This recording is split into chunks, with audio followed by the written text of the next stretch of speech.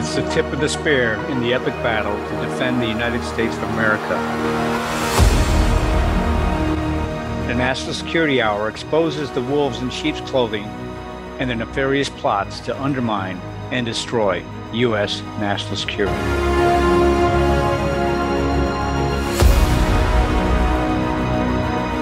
Welcome back to the National Security Hour on America Out Loud Talk Radio Network on iHeartRadio, the voice of freedom, the out loud truth, where you come to hear military and intel experts. America Out Loud Talk Radio plays on the iHeartRadio network. You can also hear us on any media player from any web browser anywhere in the world. We have the best in-class apps on Apple, Android, Alexa, and we stream 24/7, and now you can hear them too. Also, we do it 24/7, so if you need the videos, we want to share the news. We have the videos, we have all the podcasts, there's great shows. But today, you're going to have our guest, Geoff Shepard, on the National Security Hour with our guest host, Michael Scheuer, Dr. Michael Scheuer, and me, Colonel Mike. And we're happy to have him back. This will be 2 parts, but today's part 1 on History Friday on the National Security Hour. So I want to let Dr. Michael Scheuer introduce Geoff to our audience. Go ahead, Dr. Mike. Well, our guest today is America's foremost expert on Watergate and all the attendant tomfoolery, illegality, and other things that accompanied it. Mr. Shepard was, starting in 1969, he came to as a White House Fellow to Washington. He's a graduate of Whittier College in California and Harvard Law School. He was the youngest lawyer on President Nixon's White House staff. He served on the Domestic Council in the White House for 5 years, rising to associate director. And he worked as a deputy counsel on Nixon's defense team, on his Watergate defense team. He has spent much of his career researching Watergate issues and is today the foremost on the behind-the-scenes developments, the foremost authority on behind-the-scenes developments, both at the White House and the Watergate Special Prosecution Force as the scandal unfolded. He's the author of 3 books, all pertinent to that era.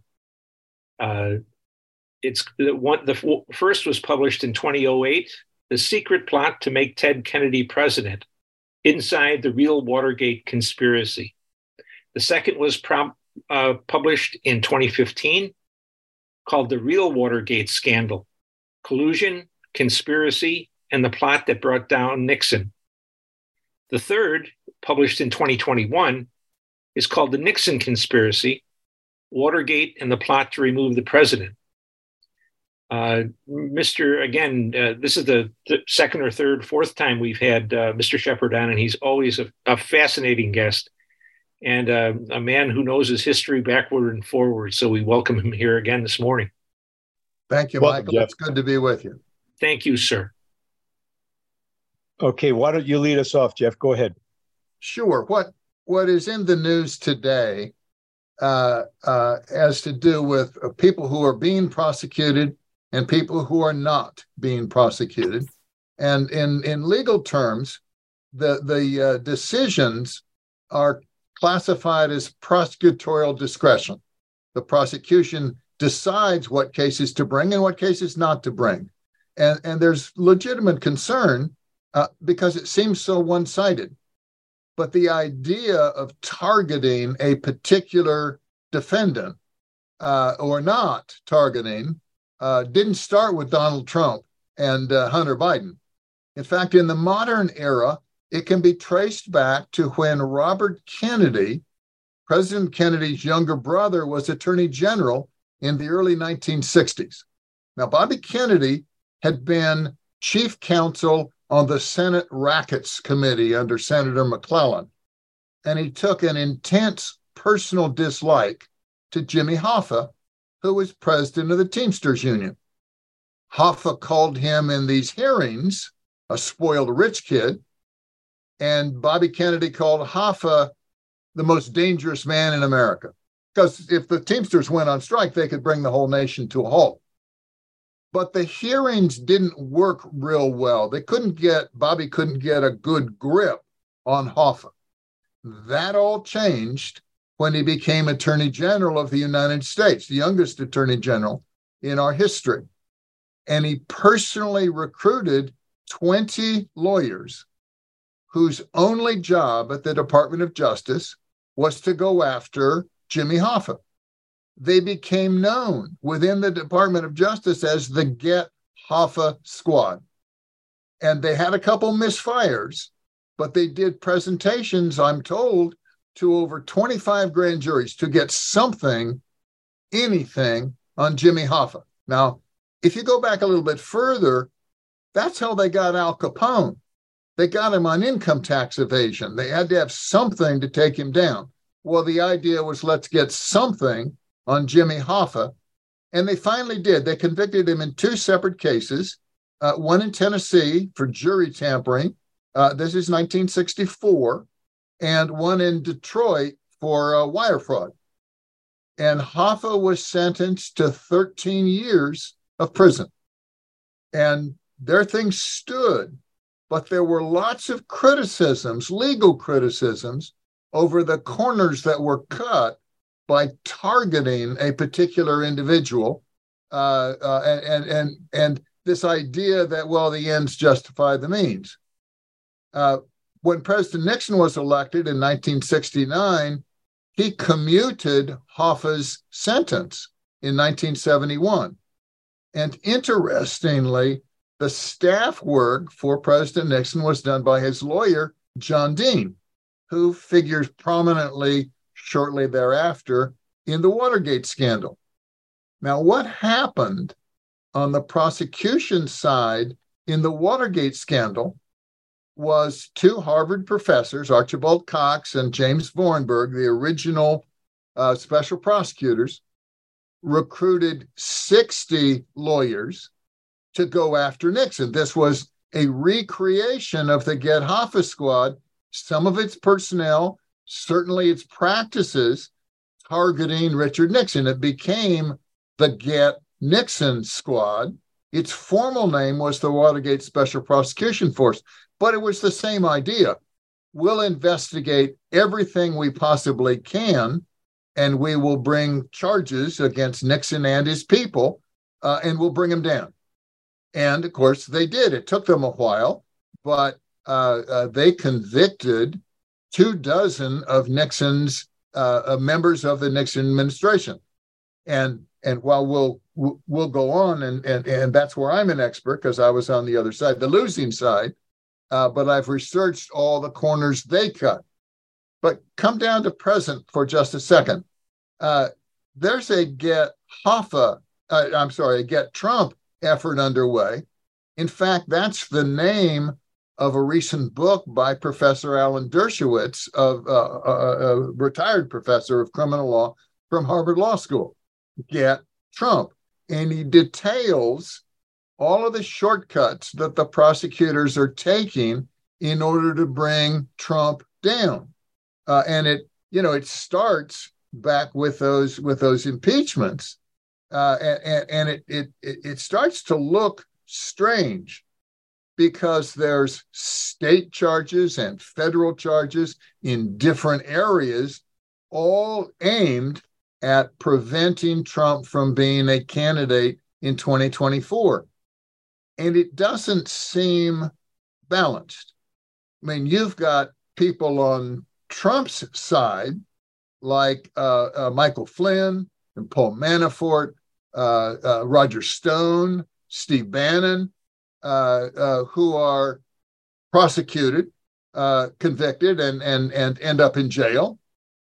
You have people on the other side, Lois Lerner at the IRS, Hillary Clinton herself on these documents, Peter Strozer and Lisa Page at the FBI, Andrew McCabe at the FBI, James Clapper of National Intelligence, John Brennan of the CIA. They all seem to be able to do things which might get other people prosecuted, but nothing happens on the Democrat side. And it's this feeling that there's a double standard. And of course, the personification is Hunter Biden. And what makes it interesting, if you got to have a pretty jaundiced view of history, If a political party controls the House, the Senate, and the White House, there are no scandals because they don't want to investigate themselves. It's only when you have divided government where one of the houses of Congress is different from the presidency that you get vigorous investigations. That's what we see going on now. Until the Republicans retook the House, there were no investigations. Everything was just hunky-dory. But now they're just tearing themselves apart. And it's almost every day there's a new development. So we'll see what happens. But let me tell you, this is very similar to Watergate, the way things are coming out and how news is unfolding. So you went from get Hoffa, similar people, to get Nixon. Again, the top 17 people on the Watergate Special Prosecution Force all served together in the Kennedy-Johnson Department of Justice. These were people who lost power when Nixon was elected, but somehow they ended up being able to investigate and prosecute the duly elected presidency, and they went after him hammer and tong. I mean, I was on the other side. It was interesting because back then you only got one point of view. It's hard for people that weren't alive in that era to understand, but the press only spoke with one voice. There were only three national networks, ABC, NBC, and CBS.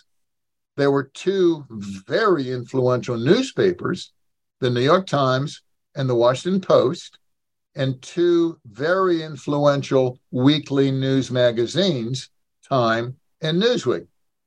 But they all had the similar point of view. So today we use this term narrative. You know, there are new terms today, fake news and deep state and narrative. Those things all existed back 50 years ago during Watergate, but we didn't use the same terms. We talked about the federal bureaucracy and the liberal Eastern establishment. And sometimes the permanent government was a phrase that was used. But Geoff, today, let me that's ask you a question. Yeah. Geoff, let me ask you a question. In that time also, we had the same type of DC government, judicial system, where it was all stacked Democrats. So when Nixon's people went into the court in Washington, they didn't have a good time in that court. They didn't have a fair trial. No, absolutely true. You need to be reminded that the Democrats controlled everything from 1932 forward until Nixon was elected president. I mean, Eisenhower was there, but he wasn't a political president. It was his vice president who was political. So all the judges, all the voters, the DC was this in this situation where even opponents would agree that Republicans in a political case didn't stand a chance of a fair trial in the District of Columbia. That was true in the 1970s. It's true today. Trump got 5% of the vote in the district. Now, this is an interesting aside, just to mention it. The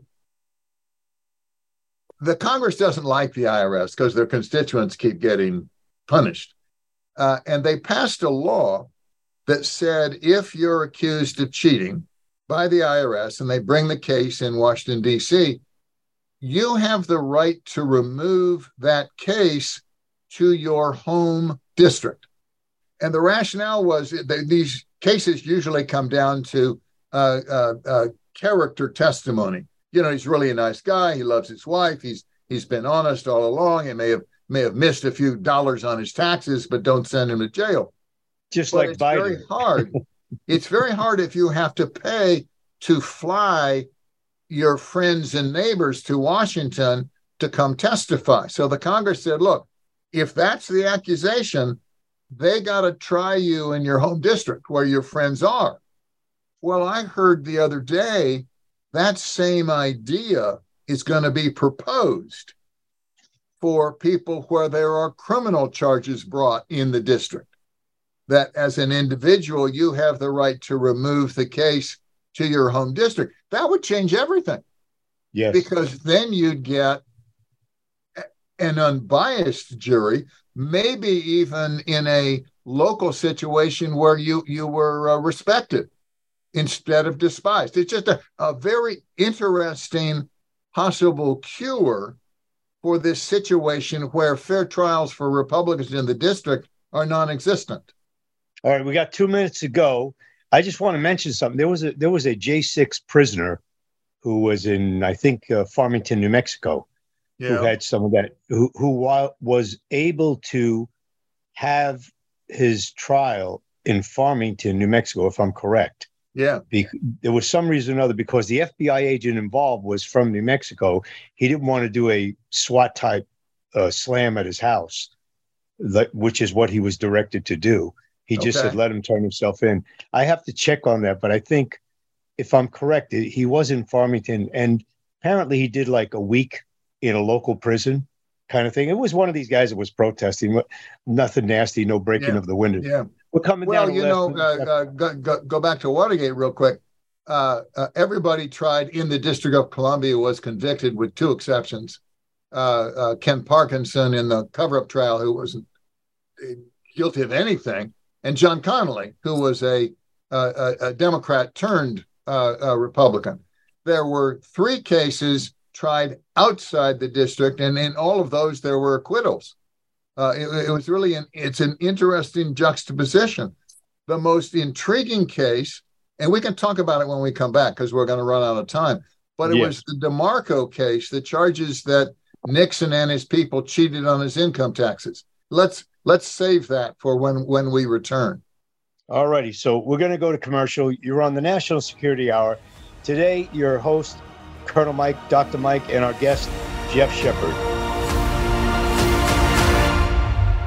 For 25 years, Global Healing has proudly produced the highest quality supplements and cleansing programs that are rooted in nature and backed by science. Get 15% off all of our products using code OUTLOUD. Global Healing, giving you the power to take control of your health naturally. How can you improve your odds of staying healthy? The answer is stay healthy with Cofix RX. Who's got time for a cold, strep, a flu, HRV, RSV, or COVID anyhow? Cofix has some great news. Besides being featured as a top 5 product in the drugstore news, we completed the protocol that you've heard Dr. McCullough talk about. Cofix RX is already famous for a powerful virus-hostile nasal solution, and now we have a throat spray too. Crush those nasty germs before they become a problem. With known antiviral support ingredients like povidone iodine, xylitol, and vitamin D3, you can feel a little safer. For a limited time, when you add the new Cofix RX throat spray to your order, you'll receive 25% off the entire purchase. Just click the Cofix RX banner on the America Out Loud website or store. Be sure to use promo code OUTLOUD25 at checkout. Don't forget OUTLOUD25 at checkout. Well, the Out Loud Truth was the rallying call that started it all. A wide spectrum of programming from world and political news to societal, your health, and cultural stories. 7 amazing years of news stories, informative podcasts, and great talk radio. America Out Loud Talk Radio. The liberty and justice for all.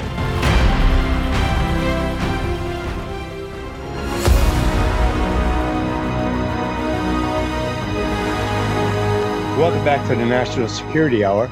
You're on with Dr. Michael Scheuer and Colonel Mike. Today, our special guest, Geoff Shepard. We're going into segment 2. This has been a great conversation so far. Dr. Mike, would you like to say something before Geoff continues? Yeah, wasn't it originally, Geoff, in U.S. law that a person anywhere in the 13 states had to be tried in the vicinity of his hometown?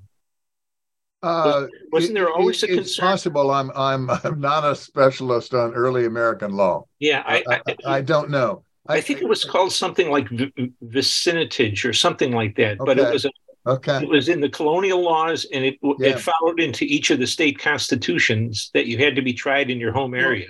If you go back far enough to jolly old England, the reason for a grand jury was when the king's sheriff came in to arrest somebody for charge them, they had to convince that person's neighbors that there was wrongdoing. The purpose of the grand jury originally was to protect feudal barons and owners of property from attacks by the king. And when you were tried on the basis of your whole life. It wasn't, did you do this one thing? It really, I mean, the people on the jury knew who you were. The people on the grand jury had to be convinced there was really grounds to charge you at all. So the point would carry over to the colonies. Not the case today. No. The grand jury can't know you, and the jurors can't know you. And you're at their mercy.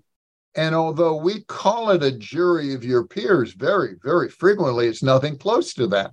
And that, well, let me go back just for a second to the DeMarco case, because you go right ahead, sir. I find it so intriguing.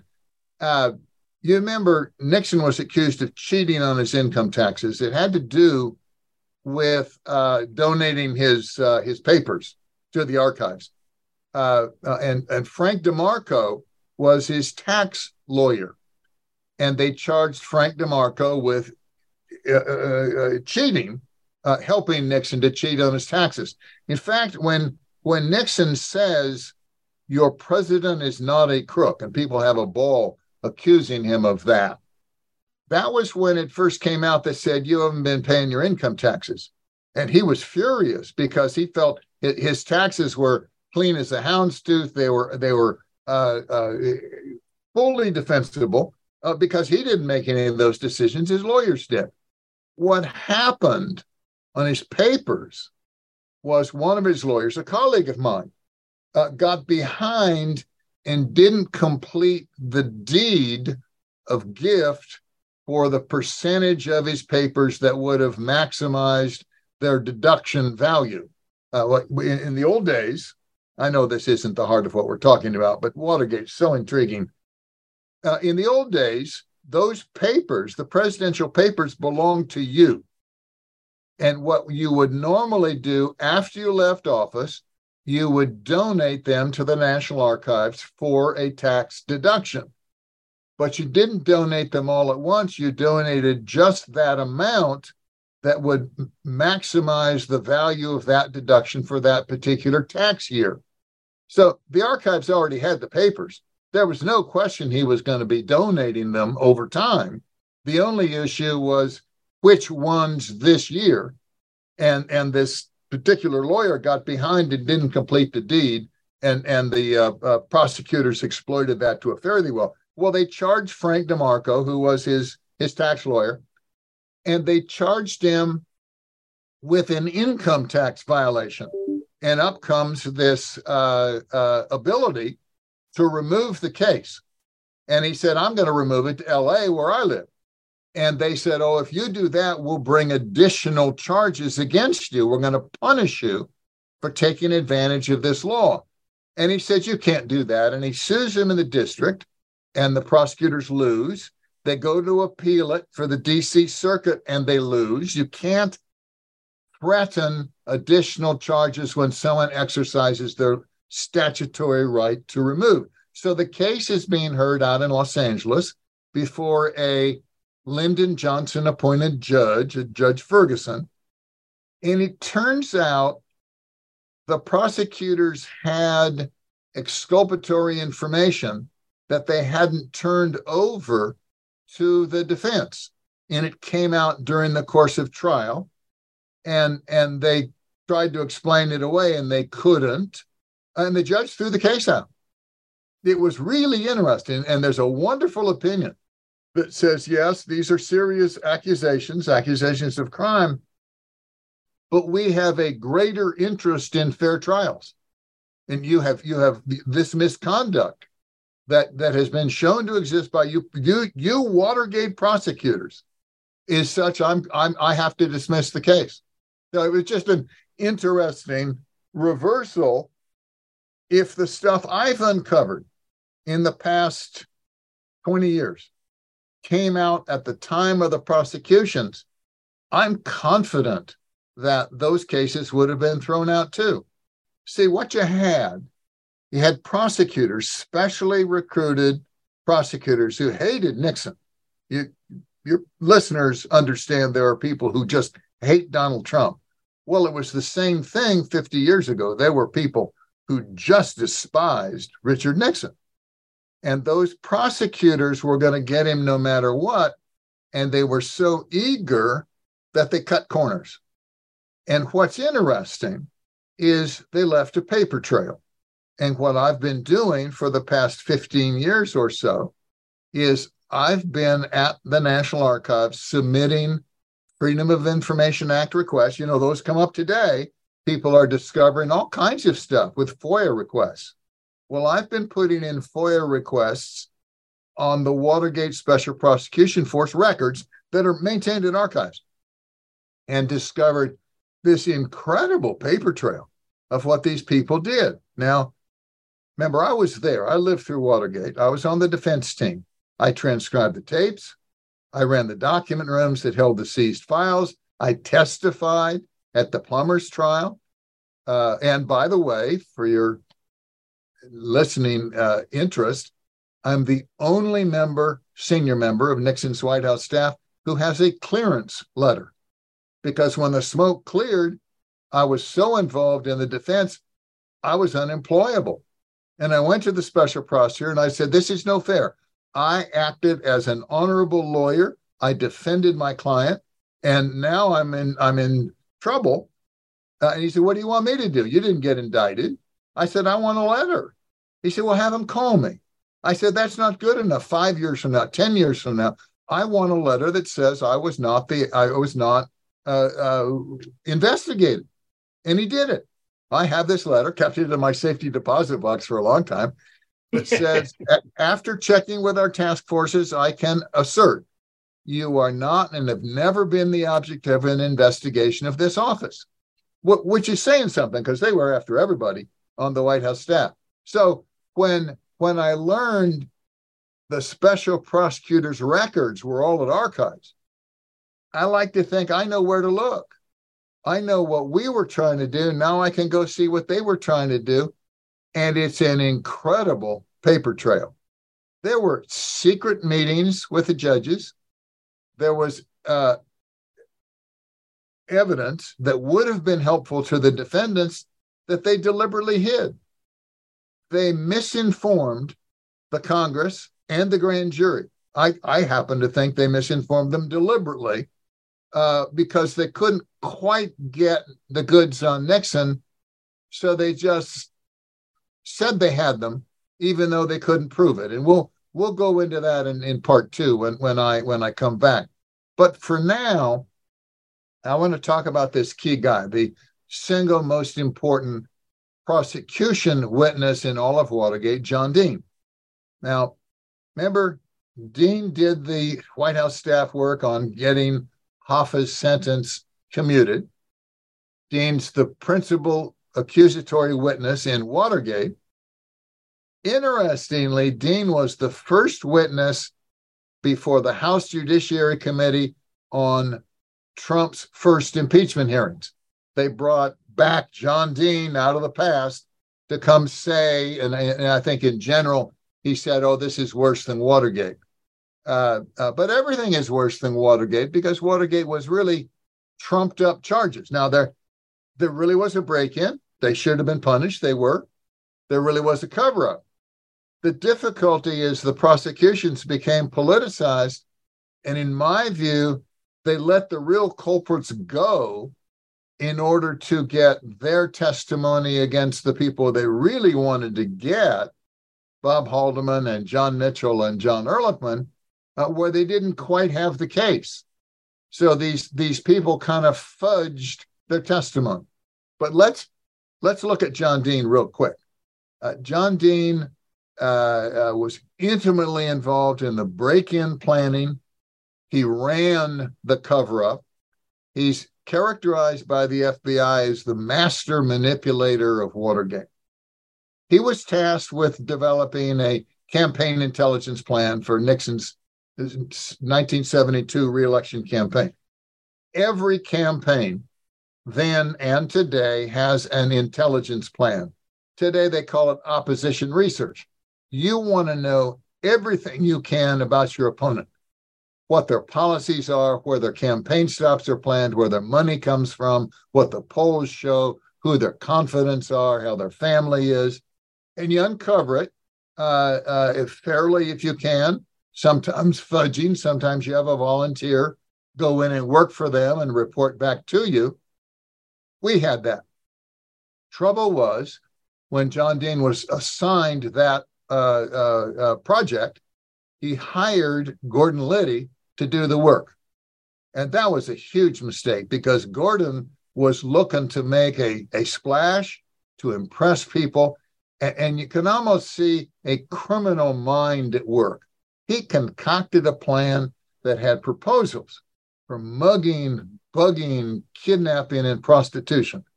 And I'm not making this up. If you read his autobiography, he describes his proposals in loving detail.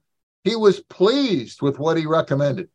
And John Dean was at 2 meetings in the Attorney General's office, John Mitchell's office, when Liddy presented his plan. Now, the plan wasn't approved at either of those meetings, but when the break-in occurred and the guys got caught on June 17th at the Watergate office building, John Dean was worried he would be an object of prosecution because he was in the meetings. He knew in general about Liddy's plan and what he had in mind. So he ran the cover-up. And I told the people on the White House staff, which was true, nobody on the White House staff knew about this stuff. He didn't mention himself, but he assured them they were clean, Haldeman and Ehrlichman in particular. The risk and the guilt, if any, was the people at the re-election committee. May not matter much to your listeners. You know, there's the White House, there's the re-election committee, but it mattered greatly to those of us on the White House staff. The re-election committee was physically separate, kitty-cornered across Pennsylvania Avenue in an office building. And, you know, people on a campaign get carried away. These guys got carried away. They should have been punished. But John Dean, in running the cover-up, infected members of the White House staff. Then when the cover-up collapsed, and it should have collapsed, it was illegal, he ran to the prosecutors and said, I will testify against my former colleagues, and you can convict them who are more senior than me. Interestingly, the career prosecutors, the ones in the U.S. Attorney's Office in 1972, would not give Dean immunity. They felt he was too involved and that he was not being forthcoming about his own involvement. So they said, no immunity, come before the grand jury and tell the truth. But Dean had hired a very, very well-connected Democrat lawyer, a guy named Charles Schaffer, who happened, by the way, to have served on the Get Hoffa squad back in the 1960s. And now he was in private practice, and he was a criminal defense lawyer. And he went, very well-connected Democrat. He went to the Irvin Committee and worked out immunity from the Irvin Committee. Now, here's where it gets complex. When the McClellan Rackets Committee back in the 50s was after organized crime, they couldn't give immunities. My understanding, possible I'm wrong, they couldn't give immunity to the witnesses to come forward and testify. So when Nixon became president, they passed what's called the Organized Crime Control Act of 1970, and they gave the ability to give limited immunity to the Congress, either by 2/3 of the committee or by vote of the House or the Senate. Its first use was against Nixon. the Ervin Committee gave John Dean immunity to testify. And his testimony, which is 50 years ago last month, it occurred on June 26th, dominated the airways. It was gavel to gavel coverage. It was one narrative. Here is this innocent whistleblower, this young kid who's caught up in a criminal enterprise, and he's going to tell us the truth. Now, that's not what happened, but that's the way it was portrayed. The Ervin Committee was looking for dramatic witnesses, and why not? John Dean was willing to testify against the president and his colleagues, John Ehrlichman, John Mitchell, Bob Haldeman. So they featured him as a hero. But he wasn't a hero. He's the one that caused it. He's the one that recruited Gordon Liddy. He's the one that ran the cover-up. It's so fascinating that that's sometimes the way things work out. The only people who didn't get the word about John Dean was the Virginia Bar Association. The Virginia Bar Association disbarred him. They accused him of being guilty of suborning perjury, which is encouraging other people to lie to the grand jury, destroying evidence, stuff he'd taken out of Howard Hunt's safe, embezzling campaign funds to pay for his honeymoon, and authorizing the payment of money that John Dean characterized as hush money. He authorized the payment of that money to the Watergate burglars. Jeff, hold that thought. We're coming down to the last minute. This is so intriguing. It's just amazing to relive history because we lived through it and hear you talk about it on the National Security Hour. So we're going to go to commercial. We'll be back for the final segment with Geoff Shepard, Dr. Mike, Colonel Mike, your host today on History Friday. This is so interesting. Can't wait to get back. The pandemic may be over for some, but millions of Americans are needlessly suffering from the long-haul effects of toxic spike protein from COVID-19 and the vaccines. You've heard Dr. Peter McCullough and his team at the Wellness Company discuss the harmful effects of spike protein in your body, and now they found the solution: the miracle enzyme nattokinase. Their spike support formula contains nattokinase, the most compelling and scientifically supported approach to safely clear spike protein out of the body. What's more, spike support is optimized with other all-natural, non-GMO ingredients, like dandelion root, to help prevent spike protein from binding to your cells. Everyone should take daily spike support so you can feel your best. America Out Loud listeners can go to OutLoudCare.com today and use code OUTLOUD for 25% off your first order. Trouble getting to sleep and staying asleep is infuriating. Your mind races, you toss and turn, and the harder you try, the harder it is to drift off. And today's fast-paced digital age makes it tougher. You're not alone. Poor sleep affects over 70% of us. The CDC even labeled insufficient sleep a public health epidemic. Advanced nutrition company Healthy Cell created REM sleep to help you quickly fall asleep, stay asleep, sleep deep, and wake refreshed. Unlike other supplements that don't work, REM sleep is not a pill. It's a gel you swallow with ultra-absorption of science-backed ingredients, supporting all 4 stages of sleep using calming herbs, amino acids, and sleep hormone support. Over 1,000 reviews with an average star rating of over 4.4 proves it works. Take back your sleep. Go to HealthyCell.com and use limited time code OUTLOUD for 25% off your first order. Risk-free. Love it or your money back. Guaranteed. HealthyCell.com code OUTLOUD. HealthyCell.com code OUTLOUD.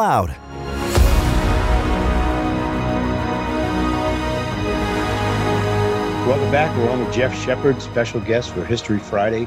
We're discussing Watergate 50 years after. Welcome back, Geoff. Thank you, Mike. Good to be back with you. 3 random thoughts to complete stuff that I spoke in the first 2 segments. We talked about the monolithic media back then, one narrative, there was nothing else. That means there was no Fox News, no Newsmax, no talk radio, no podcasts. So you never got the other point of view. Now, recently, because it's the 50th anniversary of Watergate unfolding over these 2 years, there were discussions about Watergate.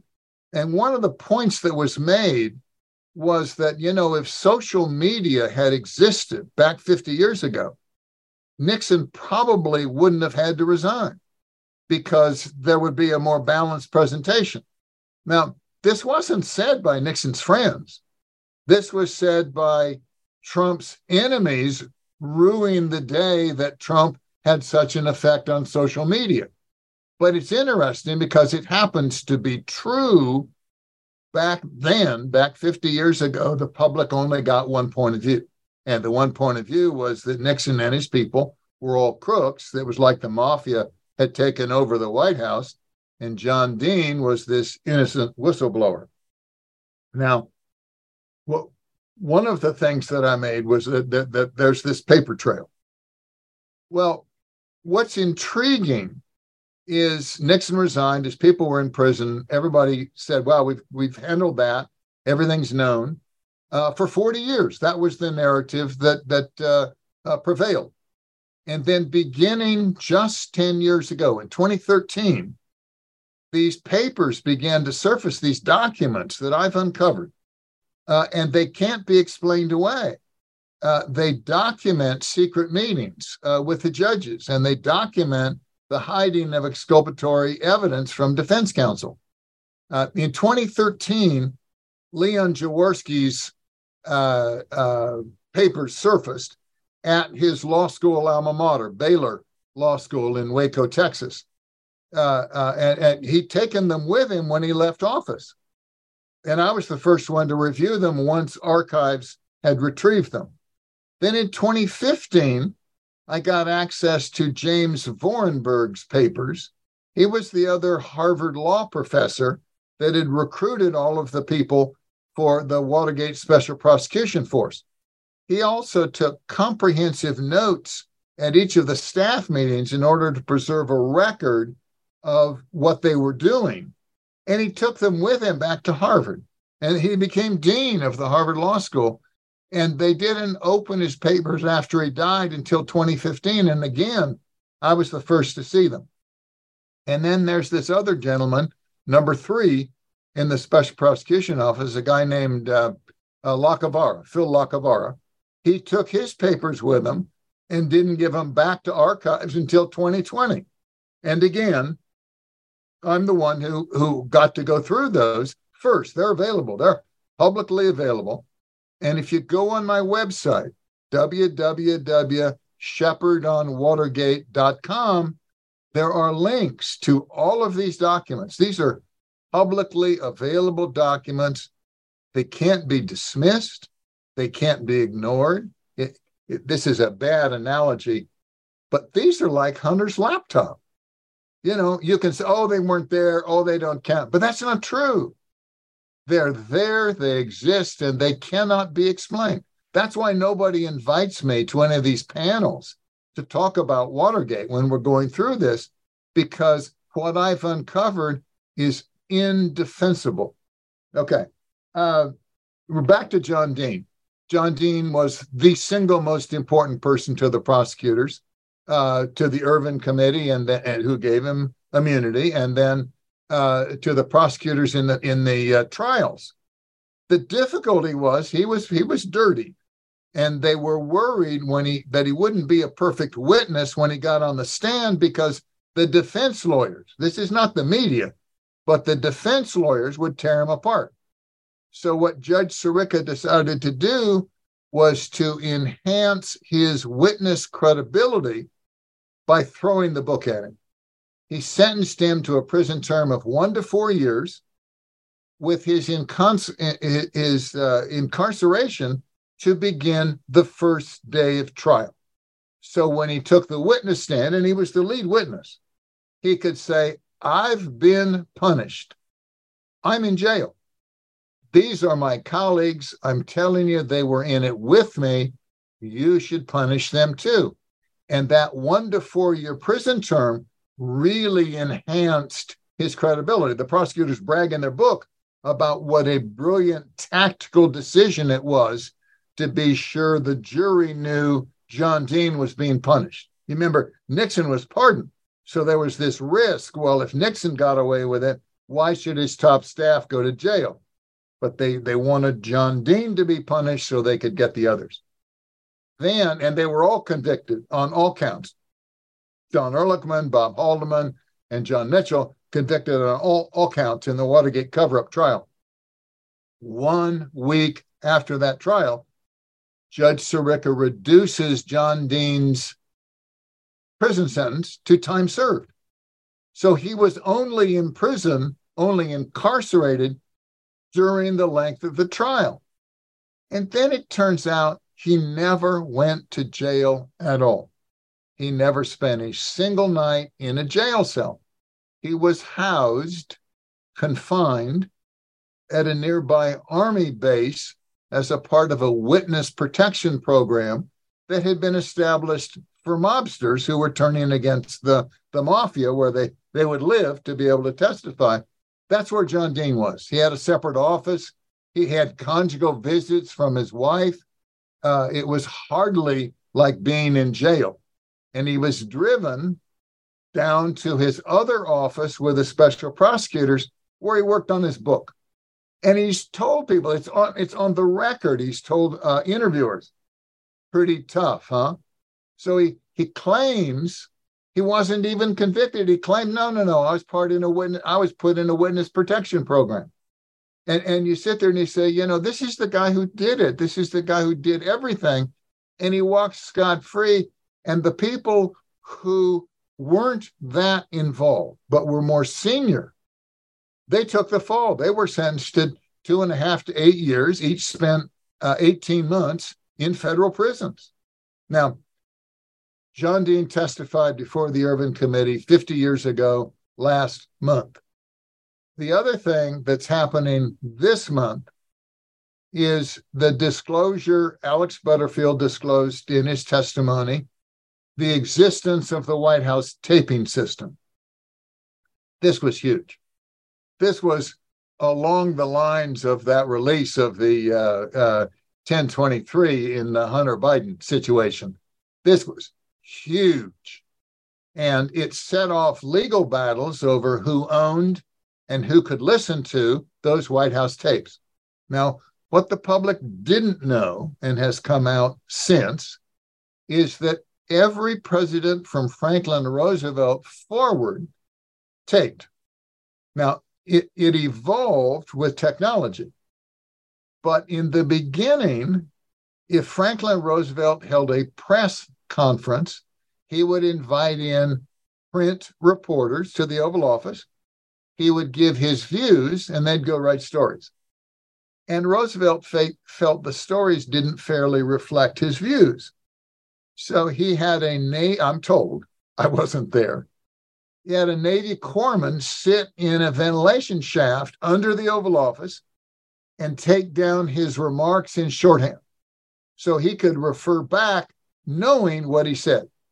And then he could call up a reporter and say, you didn't quote me correctly. That evolved into a machine, very cutting edge machine, that created on a wire, a woven cord, movie and sound. And I think it was made by RCA. And all they wanted was the sound. They didn't want the movie part, but they recorded conversations, selected conversations. And the archives has some of those wire spools. They don't have the machine, so they don't know how to play it. And then that evolved into a little more sophisticated system.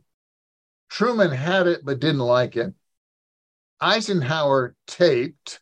In fact, he taped when he was a general and was meeting with people he didn't trust. But he didn't tape frequently, and it wasn't publicly known. Lyndon Johnson tapped his telephone, and Johnson would spend lots of time on the phone getting votes for various legislation. He'd been a majority leader of the Senate, and this was back when you could do entitlements. So you're looking for a vote from a particular senator, you can promise him a bridge. You can promise him a post office. And Johnson was a horse trader. And he loved to record these sessions and then play them for his staff. Isn't this funny? Look how I got this guy to beg me for a bridge. Then sometimes, and he wasn't doing it for the record. Sometimes they'd tape over the same tape because it was just to keep a momentary record. Johnson's system was in place when Nixon took office in January of 1969. He had it removed. He didn't want to play with it. But one of his people was down in Texas talking to Lyndon Johnson, how's it going? And Johnson was trying to write a book about his administration. And he said it was just so frustrating because he couldn't remember for sure what certain things had happened in the order. And he wished he'd taped more. So Nixon became convinced the best way to preserve a record of his administration was to put in a taping system. And it went in February 1971. So he got 2 years without a taping system, and then a little over 2 years of a taping system. A very different kind of taping system. Nixon's was automatic.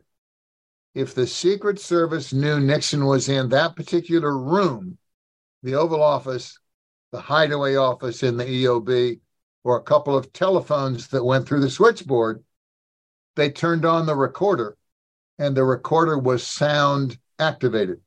Now, if the president was in San Clemente and I gave somebody a tour of the cabinet room or the Oval Office, the machine wouldn't start up because Nixon wasn't present. But the Secret Service would turn it on, if he were present. 3,600 hours of tape. I transcribed the Watergate tapes. I don't think there's anybody else from that era in a senior position who sweated over the tapes. The audio quality was not good. It's great on a telephone tap. It's less clear on an Oval Office. It's horrendous in the hideaway office in the EOB, where President Nixon spent most of his afternoons chatting with staff and thinking through problems. And you're trying so hard to get that next word, and you just can't hear it. So lots of people who did transcriptions, these are prosecutors or FBI brought in women from its field offices to do this, they hear, or the Congress, they hear what they want to hear. Then somebody else just reads the transcript because it hurts to listen to the recording because you're fighting over understanding every word. It's far easier if you trust the transcript to read the transcript. And you lose the inflection, you lose the pauses and that sort of thing. The archives takes the position that the archival record is the recording. So they don't issue transcriptions. That's not what they think is fair. You go make your own transcription. And there is one guy today, a professor at Chapman University in Orange, who runs a website called nixontapes.org, who has much better feel for these tapes, much better understanding of the phraseology that Nixon used, all that sort of thing. And I cede to him more current expertise. I did 4 dozen transcripts published on April 30th, 1974. It's a volume. It looks like a phone book, telephone book from the old days, with a light blue cover. It was called the Blue Book, and that's still around. But Dr. Nectar has produced and is in the process of producing what I believe to be far more accurate transcriptions, and those are the ones scholars ought to be using to go back through. The difficulty is in the 50 years, the context is lost because you don't know for sure why or how this particular conversation was occurring or what they're referring to.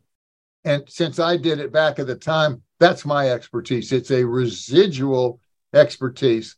And maybe someday the two of us will combine to produce the definitive edition of the Watergate transcripts. So that's... We got a couple of minutes. Geoff, we're going down to the last couple of minutes. This has been just a great conversation for the listeners in America and around the globe, naturally, but the National Security Hour. Well, next week is going to be, we're going to be having you on again next week also. What we'll do next time, which I think will be equally fascinating, we'll talk about the dilemma the prosecutors found themselves in when they decided not to indict Nixon, but instead to give their grand jury information to the Congress to use for his impeachment. And that decision method and the method by which they did that will, I think, to your listeners, be absolutely fascinating, because the roadmap, that was the document that transmitted this stuff, was only unsealed in 2018. Before that, we couldn't figure out, didn't know what crimes the prosecutors were accusing Nixon of having committed. We were fighting blind. And in 2018, the court unsealed the roadmap. Then you could learn what they had done to us 50 years before. Fantastic. You know what? We're going to have this in the notes.